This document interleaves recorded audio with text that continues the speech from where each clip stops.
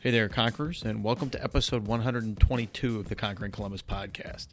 Today on the show, we've got Jane Abel joining us, and I'm really excited for this episode. I think you guys are going to get a lot out of it. Jane has a great story about her family and the founding of Donato's, and I think if you get anything from this episode, really focus on how she talks about culture and how important it is to her team. Before we get to that, I want to take a quick moment, as usual, to thank all the incredible sponsors and supporters here at Conquering Columbus. So I'm going to kick it over to Josh to tell you a little more about our first sponsor, FMX. FMX is a cloud-based facilities maintenance and management software founded and headquartered right here in Columbus, Ohio. There's a lot of competitors in this space, but FMX has made a name for itself, become the fastest growing facilities maintenance and management software on the market on behalf of its extreme ease of use and tailored fit approach to its clients. They serve industries ranging from education to property management, manufacturing, fast casual, and more. If you want to check out more, you can go to gofmx.com. Conquering Columbus is also brought to you in part by the Sundown Group. The Sundown Group is an Ohio-based nonprofit helping connect entrepreneurs to everything they need, including investors, mentors, capital, and talent, through business pitch events, workshops, and classes throughout the state. And you can get more information on the web at sundownrundown.org. And our next sponsor is Share. For the rides that you take the most, ride with Share. Share is a new transportation company now driving Columbus. Schedule your ride and Share picks you up at your door with professional drivers and a growing fleet of connected vehicles. Share is now hiring with entry-level management positions available. You can learn more about careers with Share at drivewithshare.com. I'd also like to give a shout out to Molly Ross. Molly Ross is an independent designer who focuses on branding and web design. She wants to connect with you, hear your story, and partner to create something beautiful that will help your business be more successful. If you'd like to check out some of Molly's work or connect with her, you can go to mollyross.com. Finally, if you've ever wondered what it takes to start your own podcast, we're here to help. We're putting together a podcast startup package with our recommendations and some of the key lessons we learned over the past 2 years of podcasting. You can sign up by heading over to our website, conqueringcolumbus.com. And while you're there, don't forget to give us a like on Facebook, and be sure to subscribe and share Conquering Columbus wherever you get your podcasts. All right, Conquerors, let's get the show on the road. You could drop me anywhere on the planet, in any environment, and I might get, my head kicked in the beginning, but I'll find a way to survive. I'll find a way to get the job done. Yeah, there's a little doubt, but you know what? Once again, I think of that guy in my ear. I think about stepping up to the stage. I think about the challenge. I've lost sometimes, but I've won more than I've lost. And so, I bet on me any day. Choosing greatness. Greatness doesn't choose you. You have to choose it. And, it's hard. I think there was a hunger in me. There was a desire just to make a difference. There was a desire to not just be status quo, a desire to not be average. This is Conquering Columbus. Hey there, Conquerors, and welcome to another episode of Conquering Columbus. We've got a great guest lined up today, Miss Jane Abel. And Jane is the chairwoman of the board over at Donato's Pizza, and she's also one of the founding family members of Donato's. And she's held a variety of roles within Donato's and Jane's Dough Foods, Donato's food commissary operations. She's also highly involved in nonprofit ventures and sits on the board at the Reeb Avenue Center, Action for Children, Experience Columbus, and I Know I Can. She was named Columbus CEO Magazine's CEO of the Year in 2014, and she's also an author, having released her first book, The Missing Piece, Doing Business the Donato's Way, in 2015. And finally, she's also been on the show Undercover Boss, which is something we'll get to talk about a little later, but we're really excited to have her here today. Welcome to Conquering Columbus, Jane. Thank you. Thank you for having me. I appreciate it. Yeah, and thanks a lot for joining us. I know it's a little later in the evening, around 7 p.m., so we're excited to end the day here talking with you. I am too. Thank you. So kind of where we like to start is we generally like to kind of kick it back and start with your childhood, growing up, maybe your experiences in a family business, and kind of how you proceeded maybe up through college and just getting your first role out of college. Great. So long story short, my dad started Donato's Pizza because he was working in a pizza place by the age of 13, and that was before the labor laws. And so, and his experiences, what he learned was he worked for a gentleman with great integrity and principles and values, and a gentleman that didn't necessarily have the same values. And so by the age of 16, he had an opportunity to buy his very first pizza place. And he went home, talked to his dad, my grandpa. It was like, you know, for this amount of money, I can buy this pizza place. And what I want to be able to do is bring my principals to work with me. Because what he learned was sometimes one of the managers would water down the sauce or not put the right amount of pepperonis on, or sometimes take cash out of the register and go down the street and go to the bar and bring back women. And in my dad's eyes and the way that he had been brought up, that those were not aligned with his values. And so then he worked for another gentleman who was all about making sure the customer got the same product every single time, making sure he took care of his customers and his associates. And he wanted to go into business because he wanted to be able to bring his values to work and not have to pretend to be something else when you're at work. And my grandpa was like, good idea, but you're going to stay in school. And my grandpa was a first-generation immigrant from Germany, and then he served in the Army, and he had his own grocery store, and it didn't necessarily work out, so he had to close it. And he worked 2 jobs, and so he's like, you're going to college. You're going to be the first generation to go to college, so you're going to stay in school. So my dad did, and then he went to the Ohio State University. And as a sophomore, he continued to work in the pizza business, had an opportunity to buy a pizza business again. And by this time, he was taking accounting classes and all these other classes. And what he learned in some of his business classes, that the sole purpose of going into business was to make a profit. And I would say for him, it didn't resonate. Like, the sole purpose of going into business isn't to make a profit, it's about giving back. And so being able to bring your soul, S-O-U-L, instead of soul, S-O-L-E, to business was really important to him. So he dropped out of college as a sophomore, and at the age of 19, he bought the pizza place that he was working in for $1,300. And then he bought the name Donato's from a gentleman by the name of Don Potts, who was selling pizza out of his home, who was actually in the seminary. And the reason Don Potts named it Donato's was because it meant to give a good thing. So he bought the name, he bought a dough roller, he bought an oven, he bought the sign, and he went into business for $1,300. So long story to get to, like, where I came into this. So we grew up on the south side of Columbus. My dad built his very first pizza place, Donato's, on Thurman Avenue in the south side of Columbus, not very far from Ohio State University.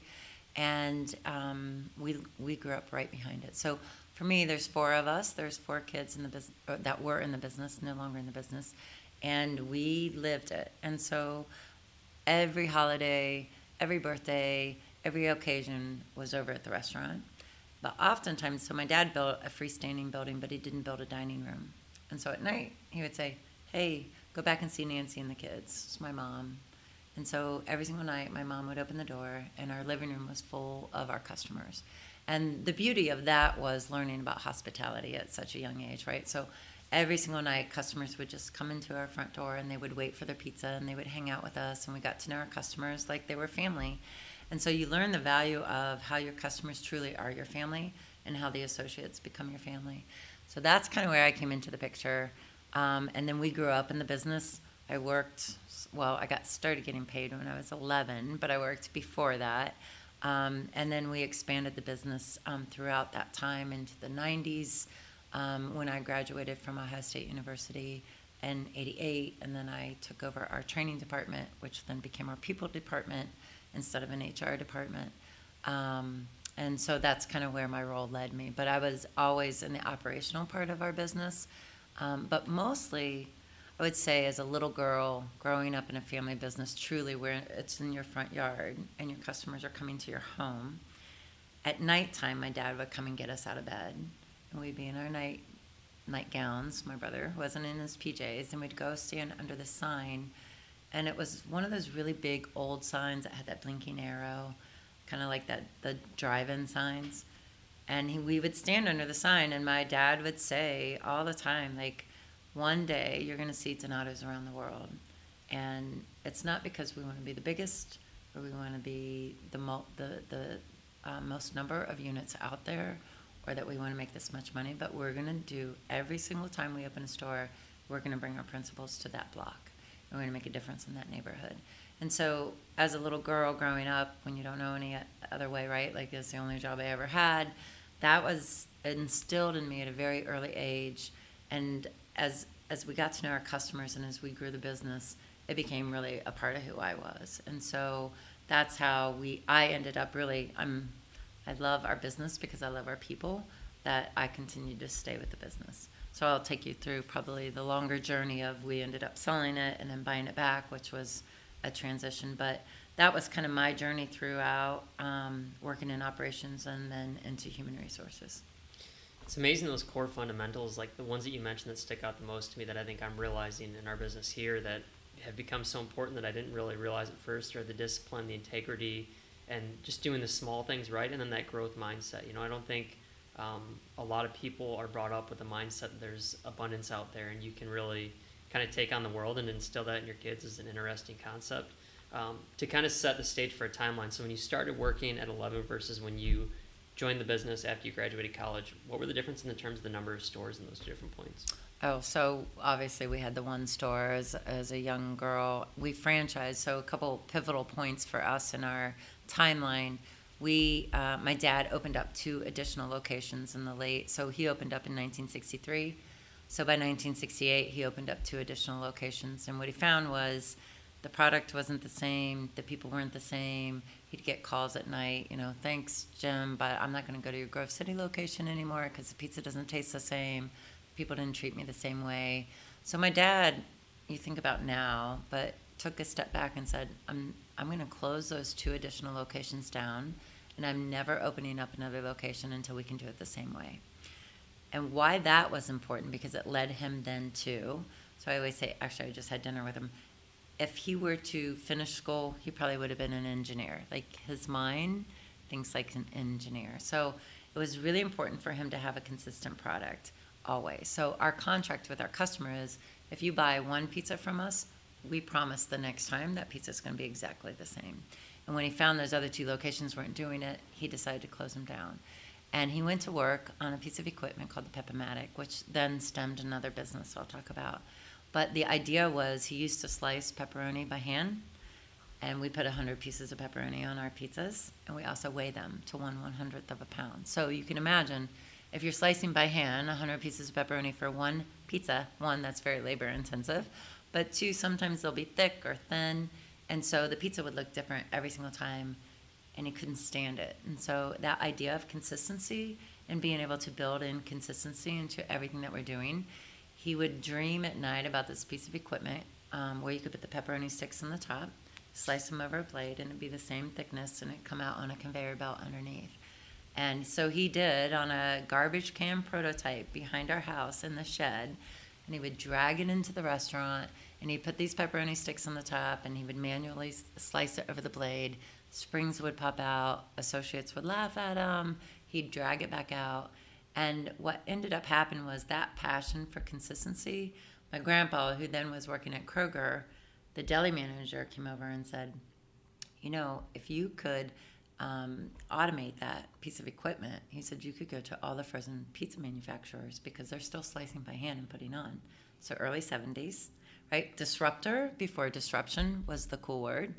And if you could automate it, I'm sure you could sell it across the industry for the frozen pizza industry. So he did. He went to work on it, and he got my uncle, who is an engineer by trade, and they automated it, and they ended up, that's now a $65 million company. It's called the Grady Manufacturing Company. They have 23 different patents on their products, and they slice everything from cheese to sandwiches to potato peels to French fries to bacon. We love bacon. Like, we slice a lot of bacon. So the Grody Manufacturing Company was really born out of the idea of how do you make a consistent product with pepperoni. So that then happened through the 70s. And then as I was growing up, I was still working in the stores, and we were making pizza. We didn't have to slice the pepperoni anymore, which was nice. And then by the time I had graduated, we had 20 stores. So think about that. That's a long time, right? From the 60s. Nowadays, you're like, what took you so long? Well, what took us so long was making sure we had the process in place to make sure that we could grow.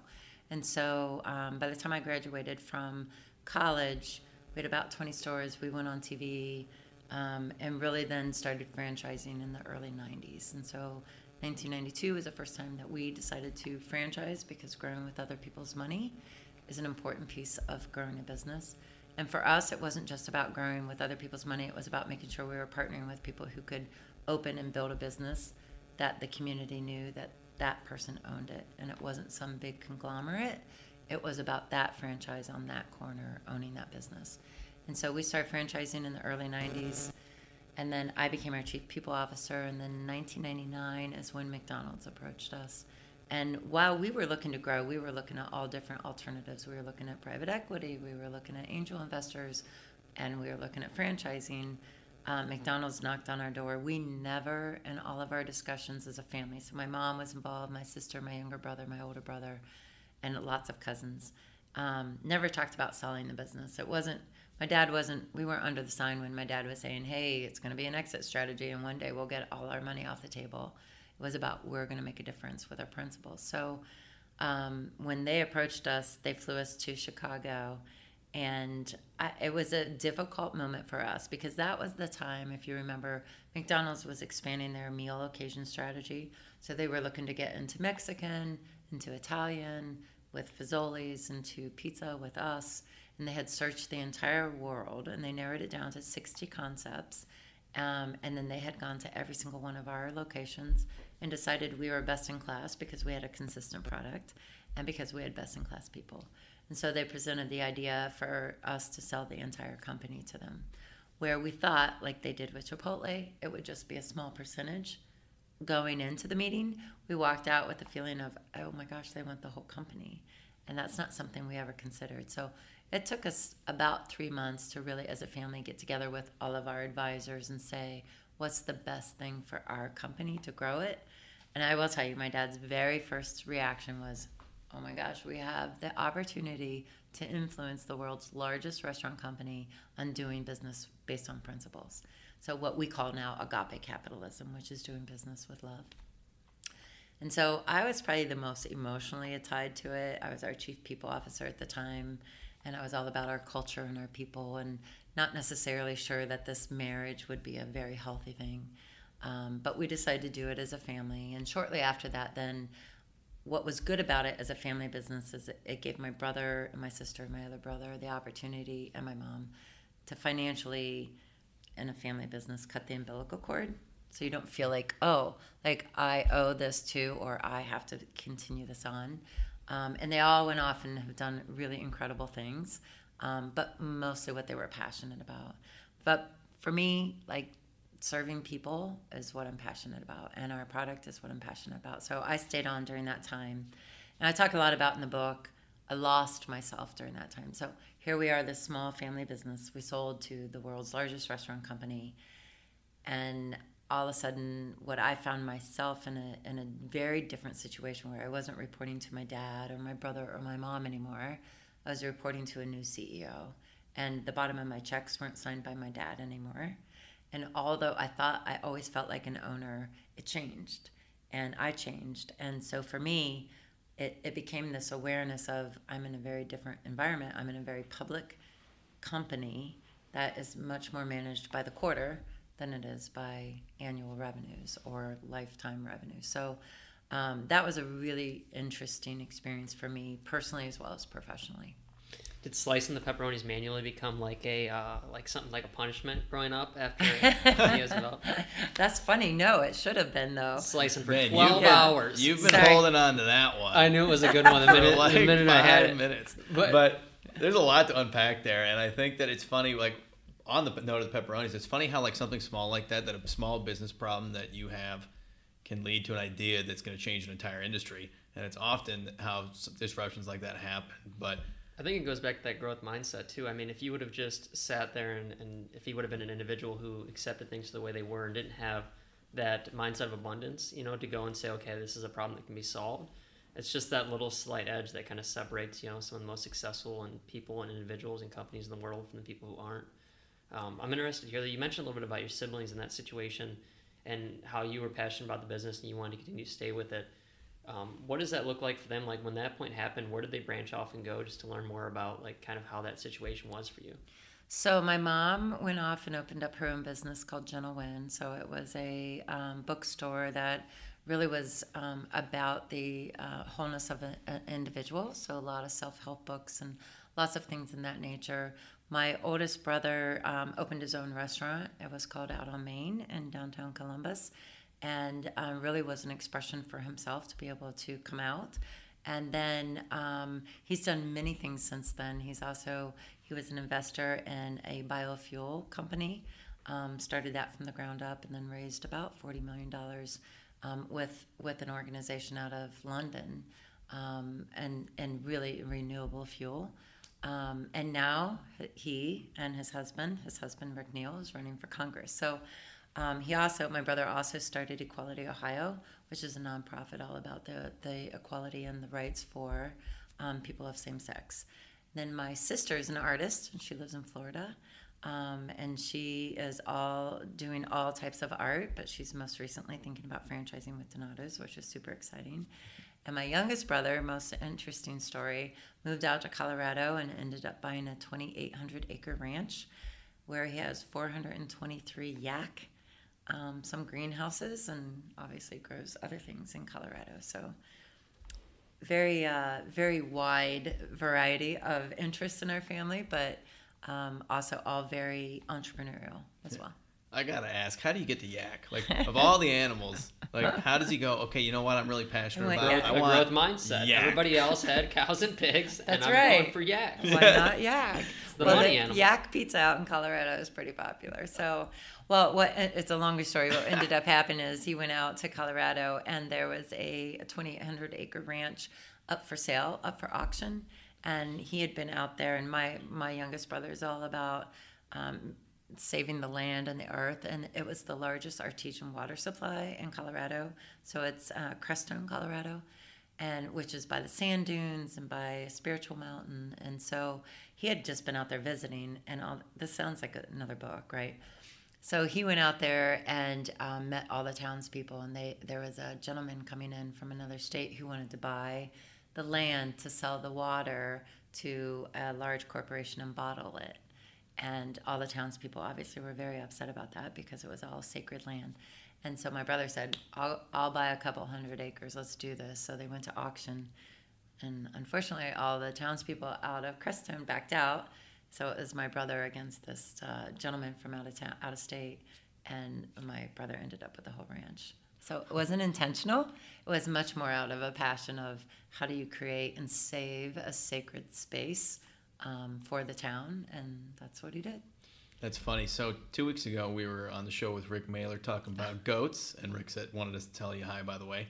Love him. And now we're talking about yaks, but I think we're kind of a little off track here. So maybe let's get back to the purchasing at McDonald's. And I know you mentioned you kind of lost yourself. So when did you realize, hey, we've got to buy this back? This isn't working. This isn't sticking. Was it because it wasn't fitting with your core values as a company? Like, what made you think, okay, we need to go back on this? So it was a lot more black and white than that. I will say why I lost myself was because as a chief people officer in this organization with a new CEO and 23 new vice presidents, and our G&A went from $10 million a year to $32 million a year, and so all of a sudden the environment changed. And when I say I lost myself, in a couple meetings in the very beginning was still that young, I'm going to speak my mind, I have the courage, to all of a sudden being put in my place. And as my family members left, I realized this is a very different company. And why that was impactful for me, because it started becoming more about me and my agenda and my resume versus what was best for the company. And that happens in corporations, right? Like if you're in a very political organization, sometimes you can work yourself into a fear mode, and when you start working into a fear mode, you start making decisions that may be more self-reflecting than it is about why and what your passion is and what your purpose is. And so that happened to me, and that I like to talk about it, and it's a very obviously transparent but vulnerable state, is because it happens to everybody. And I wasn't making decisions that were unethical or illegal. It was much more about values and decisions that weren't aligned with who I was. And I lost my voice. And so where I used to have the courage to go and speak to the CEO about certain things, I would pause and I would figure out the best way to position myself. And that we had to make a very difficult decision with our Atlanta market. It was 3:00 in the morning. So what happens when you work in fear? You work harder, you work longer, you become paralyzed, you become paranoid. And it was 3:00 in the morning, and I'm at the office trying to figure out the best way to, unfortunately, close a market. And I remember it was as if it was this dark room and someone came in and turned the lights on. This aha moment of, wow, I am not being authentic to myself. And if we have to do this, and it's outside of my circle of control, then we have to do it the right way. And I need to position it in a different way than the way that I was going about it. And it can't be about me. It needs to be about the people. And so that one single moment kind of changed my perspective and the way in which I worked from that point out. Shortly after that, McDonald's stock hit an all-time low. So they hit a historic low of $12.37. So rumor hit the street that they were going to get out of all the brands that they were in. So Fazoli's and Chipotle and Boston Market and Donato's. And literally, I heard it on NPR. The rumor was they were going to close and sell all Donato's. So Donato's would be no longer in existence. And as soon as I heard that, my dad had walked into the office and sat down. And it was my immediate response of, Dad, like, we got to buy this company back. We have to do whatever it takes to buy this company back. I will do whatever it takes to buy this company back. I'll sell my house. I'll take everything out of the market, whatever it takes. But we have 5,000 people that are counting on us for their jobs and their career. And we have really great destiny. So let's buy it back. And I need you. So he was just right. Here's a man who built his entire company, sold it to McDonald's, ready to let it go. And I said, I need you because you're really smart and you're a visionary and you know what you're doing, but I really need your money because I don't have enough money to do this. So he didn't blink. He said, absolutely, let's put a team together. Let's buy the company back. And so McDonald's is a great partner because that was February. And by October, we were presenting in front of their board. Our CFO was presenting the plan, CFO at the time, was presenting a plan to shut it all down and close all the real estate and sell it all off. And then I presented our team's plan, which was to let us buy it back with a mezzanine loan, which was really an awesome idea, right? So we sold very profitable. In 99, we had a 13.5 multiple of our EBITDA. And when we bought it back, it was losing millions of dollars. And so for us, it was all about, we knew that we could turn it around. We had a $10.5 million turnaround in that first year. But it was those two presentations in front of the brand board. And fortunately, McDonald's was a great partner and said, absolutely, family, buy the company back for pennies on the dollar and keep it in as a mezzanine loan, which was really beneficial for us because it allowed us to make the right decisions to turn the company around from there. And the ability to go and put it all on the line again for not only your father, but your entire family, I think it speaks volumes to just the way that he kind of has an outlook on life and the way you guys look at life. So can you speak more to that? Like, are there any thoughts that initially come to your head when you think, like, you're going to your dad and you're saying, hey, let's go all back into it and let's kind of risk, everything that we've worked hard for again? Because there could be a chance that it couldn't make it, right? Or it wouldn't be as successful as before. So do you remember the kind of thoughts that went through your head or what the mindset was between all of you that kind of helped you make that decision? So, when you're so passionate about something that there's obviously something much greater than you that's pulling you or pushing you towards something, I would say that was that. The entire experience for me was all about, I knew and I believe in what we do as a company. And so we have a umbrella idea of agape capitalism, which is about doing business and doing it with love and giving back to the community. And I believe in our products, but more importantly, I believed in our people. So I didn't even blink an eye. Like, it wasn't for a second. I knew that our people could turn the company around again. It wasn't me. It wasn't my dad. It was our associates and our managers. And truly, in a year, they did, and we became profitable again. But it was because they started caring about what they did. And when people love what they do and love the people they serve, then there's, I heard you say abundance earlier, then there's abundance, right? And abundance comes out of really good intentions. And we do believe that it's important to be a profitable company because good people who make money can do good things. And that it's all about the intention behind the capital, So capitalism isn't bad when you have good people that are in capitalism doing good things. And so all of that, it's just what I grew up with. I don't honestly know any different because that's how my dad brought us all up. So for us, it was my passion was about, I know we can turn this around, and I know that our people can make a difference, and I know that the more that we make as a company, the more we can give back as a company. So what were some of those granular steps? Like, you get the company back, right? Okay, we're losing millions. What were some of those granular steps that you took to kind of help turn things around in the beginning? So honestly, it was just being back out in the stores and the restaurants with our people and learning from our people. What were we doing wrong? What can we do again? And it's interesting, if you remember, that you guys are too young, but in the time, so in 1999 when we sold, we had people boycotting our stores. Our customers were like, don't do it. Like, this is awful. The product's not going to be the same. To the time we bought it back, we had customers literally this resurgence of love and passion for our brand again. And it wasn't again because my dad and I, it was just our customer base loved the product, and they loved everything that we did and what we stood for. And so they would write us letters and obviously come back because sales went through the roof. Was all about, thank goodness you got it back again. The product tastes better. But really great example, right? Like if you do a case study, because we didn't change anything from the time we sold our product to the time we bought it back. Maybe a few operational changes, but it wasn't as if we made some major changes, but the taste of the product for the consumer changed because of the brand that they were buying it from. So the granular steps were, I went to work on operations. I spent every single week, missed a lot of my son's upbringing, which is unfortunate. It wasn't a good balance.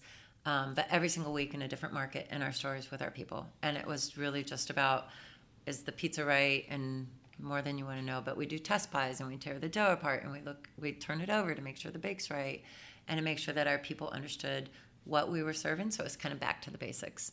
My dad really went to work on some lavish contracts that we had during the McDonald's days that were like for 2,000 stores with a POS company and things like that, of kind of financially getting us back in that sense. And then who is now my husband, Tom Kraus, went to really work on what's our next concept look like? What are we going to reinvent ourselves to look like? And so we kind of divided the company up that way. But I would say the true turnaround was that associate at that counter, at that delivery house, at that drive-up window, on the phone, just caring about what they did of it again, because they cared about the company, not because they cared about me, not because they cared about my dad, but because they cared about what they were doing again. But do you think that part of that cultural shift was because, McDonald's came in and bought it and didn't really continue so they, kind of pushing your values onto another company, that transition period, do you think that was where kind of things slipped up? I don't know that it was values as much as concept. So while they brought on a new CEO, and rest in peace because he was a good guy, but not in necessarily the best position, they brought on a lot of overhead. And then we spent millions of dollars reinventing ourselves. So instead of maybe just allowing us to grow with what we've been successful for, they tried to reinvent us. Not they, we did, because I was at the table, right? So we all tried to reinvent ourselves and try to capture dine-in business. And if you the pizza industry, right? Whether it was Pizza Hut with red roofs, walked away from that and did the Delcos and did all the smaller units. And so we were trying to capture the dine-in business by bringing people into the restaurants, and we spent a lot of money doing that. And while when we first opened, it was very successful. What it isn't is we're not a dine-in destination pizza category. We are not, and we are an off-premise. We love to bring it to you. We love when you come in. So we do obviously have about 10% of our business is dine-in, but it's not the majority of who we are. So most of it was just trying to change who we were. And when you try to change a 40-year-old concept, now 55-year-old concept, and try to change consumers' behaviors, you can't. That's a difficult task. Try to change in your consumers to come and visit you differently when you have the same concept and the same idea. So that was the crux of it. I would say their values are very similar. McDonald's is a great company. They develop their people from associate level up Their values are very similar, but what happened was our values shifted because we felt like we had to become something different. And then all of a sudden we were answering to the street instead of a private equity family business. And that in itself, whether it was McDonald's, any other public company, changes really the culture and who you are. You mentioned earlier, I want to eventually get to talk about a little bit of the community things you guys have going on, and I know that you and Tanny Crane have great initiatives over at Reeve Avenue. Yeah. Before jumping into that, just a little bit about the new concepts that you mentioned. Like, what does the future look like for you guys? What are some of the things that you're focused on, aside from just sticking to the core values and continuing to do what you do very well? So our Short North store is probably our newest example of who we are and what we're trying to express. Has a black brick tavern associated with it. And the black brick is really important, if I could divert here a little bit. So years ago, when my dad first opened up his first restaurant, my grandpa on my mom's side was a plumber, Bauman Plumbing. And so he had a little shop in front of his plumbing business where he said, you know, Jim, you can open up your first shop here. So my dad did. It was still Thurman Avenue, right across the street. But every night my dad would go outside and he would sit on the windowsill after he closed up shop. And he would visualize this building, which is where I ended up growing up behind. And he would visualize, which is really important, right? Like, you have to have a dream and you have to be able to picture it and you have to be able to put the steps in and work really hard to get there. But for him, it was this black brick building. And he would visualize customers standing in line, waiting for the products, and associates happy, and this really, really principle-centered business. And so 2 years go by, and he got the opportunity to buy the property across the street, build the business. It was so important to him to get black brick. And I say this when I speak, like, he had to have black brick because that's what he visualized. I have no idea why. And so he would always tell us as kids, he's like, I had to go all the way to London to get the black brick, but it was London, Ohio, so it really wasn't that far. But he would go and... Sometimes you just leave that part of the story. It was all the way to London. But it was really important to him because in order to create that vision is really about that picture that you had in place. So the Black Brick Tavern at Short North, our Donato's there, is really representation of being able to bring your vision to life through, and the black brick, that's where that comes from. So that's our newer concept. We have healthier products on that menu. We have a skinny pizza, we have a whole grain crust, 7-grain crust, and we're working towards healthier options on that menu. So the stores that we're opening up now in additional states, we're in 9 states, are under that, what we're calling the Redwood concept, which is all about being able to bring people to the table with a pepperoni pizza, but also with a vegan pizza, and being able to have options for everyone. Let's kind of pivot here into some of the nonprofit stuff you have going on. Reeve Avenue Center, we had Tanny on as well, and she was very excited about the Reeve Avenue Center and both your work there. So maybe let's start there and kind of talk about your experience with Reeve Avenue Center. Absolutely. So, and Tanny Crane is one of she's my best friend, but a mentor, and she's brilliant. About 6 years ago, Mayor Michael Coleman at the time had called my dad. And so because we grew up on the south side of Columbus, literally our first store is there, still there today, by the way, on Thurman Avenue. His call out to my dad was kind of like, hey, like, you grew up on the south side, like, things worked out pretty well for you, right? My dad's like, yeah. And actually, truth, that store is still our #1 sales store in our system, which is amazing. It just shows a lot about the resolve of that community. Like, it's a strong community. He's like, but have you driven around lately? My dad's like, well, no, honestly. So we did literally just, let's drive around the neighborhood and see what's going on. And so what we found out was 1 in 4 houses are boarded up. Unfortunately, 68% of the people in that community are at 200% below poverty. 70% are renters, not homeowners. 26% of the kids between the ages of 16 and 24 are not in school, don't have their GED, and they're not working. Not only highest poverty, but security as far as safety and gangs and human trafficking and opiates, right? So we've got this community that is a really awesome community that unfortunately has fallen on really hard times because back in the day, Buckeye Steel was there, a lot of manufacturing companies. So it was a really industrial community. And over time, those businesses left, the programming left. And so this community fell on hard times. And so really great people no programs, no businesses, no services. And so my dad said, Mayor Michael Coleman said, I need you to be a champion for the South Side. And my dad's like, okay, but don't use my name. Like, I will do whatever you need. Financially, I'm all in. And Mayor Michael Coleman said, no, I understand. Like, I need you to be a champion. I need you to stand up for the South Side. So my dad called me, and one of the things I learned, which really important in business, is surround yourself with people that are smarter than you. And like the buyback of the company is all about bringing in the people that are smarter than you, and don't be the smartest person at the table ever. And so I called Tanny Crane, and by the end of dinner that evening, she had matched financially and said, I'm all in. What do we need to do?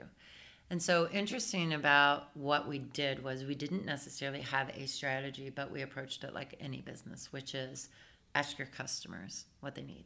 And so we did a survey in the neighborhood, 2,700 people, households, literally, what do you need to get out of poverty? And really what they came back with, I'm sure she told you that, was 5 different things. And one was affordable housing, health, safety, education, and jobs. So the elementary school building on Reeb Avenue Center sat there empty for 5 years, which is amazing. You think about all the demographics and the statistics that I talked about. Not one broken window, no copper taken off the roof, no TV stolen out of the building. So there really was this hub of hope in this building, we believe in this community, saying something's got to happen. And so the city went to work on safety, they went to work on the health center, and then my dad, along with Bob Weiler and Don Kelly, went to work on housing. So they have 6 different partners working on housing for the affordable housing. And then we took over the building, raised $12.5 million, and decided to stay solely focused on workforce development and helping with education. So now we have 14 different nonprofits inside of the elementary building. We raised $12.5 million to renovate it, and we have a Pay It Forward cafe where if you can pay, you can come in and pay. We hope that you pay it forward. It's awesome food. It's run by Mid-Ohio Food Bank, but we have an executive chef. We serve salmon and shrimp and all kinds of awesome food. But if you can't afford to pay and you're food insecure, you can come in and volunteer for 1 hour, and then you can earn your meal. So that's an important part for us in the community. I want to talk a little bit about Love Kindness. Like, there's an extension of that now. So we've been open for 3 years, this month actually, and we've served the community in multiple different ways. But 2 things that we're doing right now that are really important. One is Reeb 2.0. So we're working with Ohio Health. So we're going to work in the healthcare industry, the call center industry, and the construction industry to bring people in and help train them for higher level jobs. So not just entry level jobs, but life-changing jobs. And so we have a pilot with Ohio Health right now. They identified 3 jobs that are career-paying jobs. And we have 8 different pilots with 22 different people now that have gone through the program at Reeb Avenue. And they're working at Riverside and Grant. And they've been there for over a year now, 100% employed, and have been able to get into career life. So that's Reeb 2.0 and working with workforce development. The other thing we're working on is called Love Kindness. And Love Kindness is, and you guys all know, whether we leave here tonight or whether we're in Short North, you see people, unfortunately, holding signs asking for money. So what people would call panhandling, which I hate that term. But we have people, they're vulnerable citizens in our community that can't make ends meet. So they have to ask for money. And in a survey that we did of people that are panhandling, 58% of them do not want to be panhandling. They want a job. Unfortunately, they have barriers, whether it be addiction, whether it be a physical barrier, or whether it be the fact that they just can't get to work. They want to be able to work. And over 60% of them also don't want money, because money only feeds addiction. So we came up with the idea to do a Love Kindness card, and the Love Kindness card is a meal voucher for $10 to come to Roots Cafe and an all-day-long bus pass. So in an envelope, we've handed out over 1,000 vouchers in the neighborhood to people that are panhandling, whether it's on the intersection that I get off on every single night on 70, or whether it's in the Short North when I leave on Sunday mornings after I leave church, or all the volunteers that hand them out. And we've had 310 people come into the center. And the idea isn't just a meal. So it's a voucher for a meal. But the idea is we have a navigator then that wraps their arms around that person, takes them throughout the building, and helps them find the services they need, whether it's housing or shelter for the evening, or a job or education, so that we're able to help the people get from where they are today to their next journey. It's amazing. It's awesome to see the different initiatives that you guys have come up with and really identified where the real pain points are within the community, and then reverse engineered those into concepts that sound like they can sustain themselves for a long time. So I hope they continue to do so. I think we've got a really good insight into the business and your path to where you are today. I'm kind of curious though, just Jane as a person, like when you sit back on a Friday night and you're with your family and you're kind of just reflecting on the week and you're looking ahead, are there any particular thoughts that kind of pass through your mind in terms of things that you're really and particularly proud of or that you're looking forward to in the future? So I'm super proud of my family. So we're a blended family. We have 6 kids.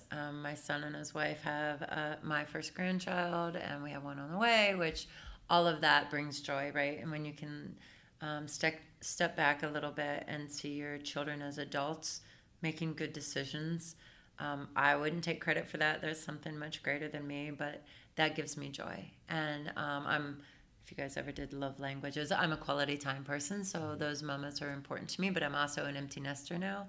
So we have 5 kids in college right now, which is 1, expensive, and 2, a new chapter, right? So I'd say for me, this is a new chapter of trying to identify really keeping those family connections and allowing your children to become adults and grow and learn and learn their own lessons based on what the things that they have learned. But for me, I think what my vision is, what I would love to see is Reeb Avenue centers across the nation. And being able to expand Donato so that we're able to help the communities come together in order to do that. So that's my great vision, and not mine, but it's a vision that I think obviously would take a lot of people to make happen. But I think a center like Reeb Avenue meets the needs beyond just one silo component of their life, but it's a holistic view. And then really, as Donatos grows, being able to give back in a greater way. So if our mission statement is to promote goodwill through our product, principles, service, and people. But if our vision statement is to give more than we receive, which it is, then that's where we can make an impact. So for me, that's what I take great joy in, is being able to move the needle in a community and lift them up out of poverty, and being just a small piece of that, because it is just a small piece of that. It takes many, many people to make that happen. But really, when I dream, that would be the dream. And before we get to our last question of the show, I do want to talk about your experience. We talked about it earlier, Undercover Boss. Yes. So, for our listeners out there who haven't seen the TV show Undercover Boss, they take a boss and put them into a role inside their own business to kind of experience it and talk with the employees and see what's going on. So can you talk to us a little bit about what happened with your experience there on Undercover Boss? I'm surprised, honestly, after talking with you, because you go to all your stores all the time. I'm surprised your employees didn't recognize you. Right? I know. I am too. We did, if you, in seeing the show, we did have one manager recognize me, and she called me out, and it happened to be at our campus location. And so they dressed, first of all, they called us because White Castle, which is another family business here in Columbus, which I love, the Ingram family, had done Undercover Boss their very first season. And so they had called my friend Jamie at White Castle and said, hey, do you know any women in the pizza business? He said, oh, I happen to, because women in the pizza business it's very uncommon. So they called us, and at first we are always say yes till there's a reason to say no. And so I'm like, that'd be weird. And of course people would recognize me, and do we really want to do this? But if you watch the show, it is all about all we are, right? Like, it's giving back to your people in a way that you wouldn't typically be able to give back, whether that's buying a house or a college education, and you get to do that. So we knew that'd be really a great opportunity. So I was dressed up as a rockabilly, which I'm old enough to have no idea what that is, which you guys probably do, but it was about 4 years ago. So for me, I was like, I really don't know it. But basically I had tattoos, I had nose ring, I had brown contacts in, black hair, big glasses. And so I would go into the store. And so the one in particular where they recognized me, you have to watch the show, but I had a delivery driver who decided to tell me on national TV that on his deliveries, when people would ask him to come in, they would also ask him if he wanted to smoke pot and he would partake in it, and then he would get back in his car and deliver another pizza. So this is 4 years ago, right? Even before medical marijuana was even a topic, right? Whoops. Right. And so we're on national TV, and I'm in then mom mode. Like, are you high right now? Like, all the reasons, like, I can't even believe this guy just told me that on national TV, and here we are, this family business in Ohio, way before people were even talking about medical marijuana, and so it wasn't quite as popular as it is today. So I was like freaking out, and so he went on to tell me about all of his experiences and what he does and why he does it, etc. You have to watch the show to find out what ends up happening, but it was one of those moments that for us, and I will tell you, inside scoop, the producer kept trying to get me to take my wig off and go in and fire him. And she asked me 6 times. So it's 1:30 in the morning. It's on High Street. It's at campus at Ohio State University. And she's like, aren't you angry? He put your whole business in jeopardy. You guys could go out of business because of this. And don't you just want to go in and fire him? I think I'm allowed to say this. And I was like, that's just not who we are. Like, I would never do that. My mom would never do that. My dad would never do it. It's not who we are. And so I don't want him on the road right now if he's high, because it's still illegal here in Ohio and that's not safe. But I'm not going to go in and fire the guy. That's not what we would do. So you have to watch the show to find out what we ended up doing. But he stayed with us for 4 years after that, and really great guy. So it was a really interesting experience. I believe more in the show today than I did before, when I used to watch it and I'd be like, oh my gosh, these people are on, they know they're on film, right? Like, they know the camera's there. But the way they do it is in such a way that while our stores knew they were on a reality show, they didn't know it was Undercover Boss. So the ruse is, it's a very different show than it is Undercover Boss. So it was a great experience. I wouldn't change it. Kenesha is probably one of my favorite stories, who ended up just recently this last spring graduated from University of Cincinnati.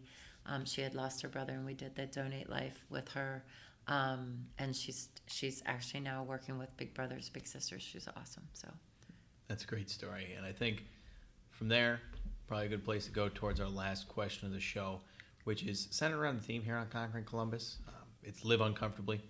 And without telling you why we chose that, what do you think of when you hear the phrase, and how does it apply to your life? Living uncomfortably, I love it. So one of the character traits that I talk about in the book is courage. And my lessons during that 4 years with McDonald's was about making sure not only you have character, but you surround yourself with people of character, making sure you have the courage, and making sure you have compassion and conviction. And I talk a lot about courage because a lot of times courage isn't just about taking risks, but it's about having the courage to have a voice. But it's also about having courage to live outside of your comfort zone and do things. For example, if you asked me when I was 9, 10, 11, 12, growing up, if I ever thought I would be that person at that table saying, let's buy this company back, and putting the people around the table to make it happen, I honestly, that wasn't something that was probably in my repertoire of growing up saying that's what I'm going to do someday. But allowing yourself to live in an environment where you can take risks, but you can live your voice out loud, and you can live your values out loud, and not being afraid to do that. And so I think I love living uncomfortably, because I think it makes you look at yourself and make sure you're being authentic and grounded, and also look at opportunities in a whole different way that you might not have been able to do that. Well, Jane, thanks a lot. I can tell, Josh, I think you'll be the same way, that feels really authentic the way you're talking and your story. So we really appreciate you joining us and taking the time to tell it. Well, thank you. I appreciate being invited, very much so. Yeah, and Conquerors, thanks a lot for listening. That was Jane Abel. She's the chairwoman and one of the founding family members over Donato's, telling their story and all the experiences she's had along the way. If you guys enjoyed that episode, please give it a like, share it on Facebook. We'll talk to you guys next week. Hey, Conquerors, that's it for the episode today. Hope you guys enjoyed that episode and learned a lot. If you did, make sure to leave a like, share us on Facebook with your friends.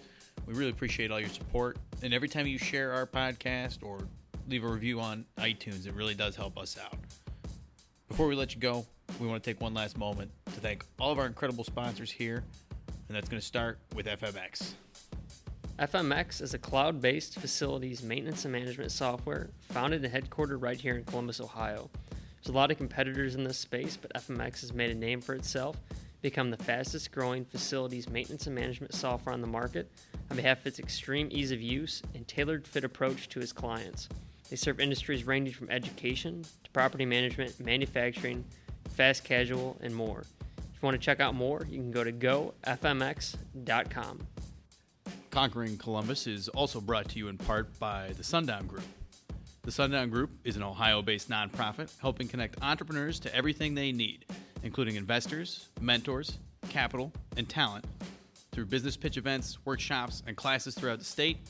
And you can get more information on the web at sundownrundown.org. And our next sponsor is Share. For the rides that you take the most, ride with Share. Share is a new transportation company now driving Columbus. Schedule your ride and Share picks you up at your door with professional drivers and a growing fleet of connected vehicles. Share is now hiring with entry-level management positions available. You can learn more about careers with Share at drivewithshare.com. I'd also like to give a shout out to Molly Ross. Molly Ross is an independent designer who focuses on branding and web design. She wants to connect with you, hear your story, and partner to create something beautiful that will help your business be more successful. If you'd like to check out some of Molly's work or connect with her, you can go to mollyross.com. Finally, if you've ever wondered what it takes to start your own podcast, we're here to help. We're putting together a podcast startup package with our recommendations and some of the key lessons we learned over the past 2 years of podcasting. You can sign up by heading over to our website, conqueringcolumbus.com. And while you're there, don't forget to give us a like on Facebook and be sure to subscribe and share Conquering Columbus wherever you get your podcasts. You could drop me anywhere on the planet, in any environment, and I might get, my head kicked in the beginning, but I'll find a way to survive. I'll find a way to get the job done. Yeah, there's a little doubt, but you know what? Once again, I think of that guy in my ear. I think about stepping up to the stage. I think about the challenge. I've lost sometimes, but I've won more than I've lost. And so, I bet on me any day. Choosing greatness. Greatness doesn't choose you. You have to choose it. And, it's hard. I think there was a hunger in me. There was a desire just to make a difference. There was a desire to not just be status quo, a desire to not be average. This is Conquering Columbus.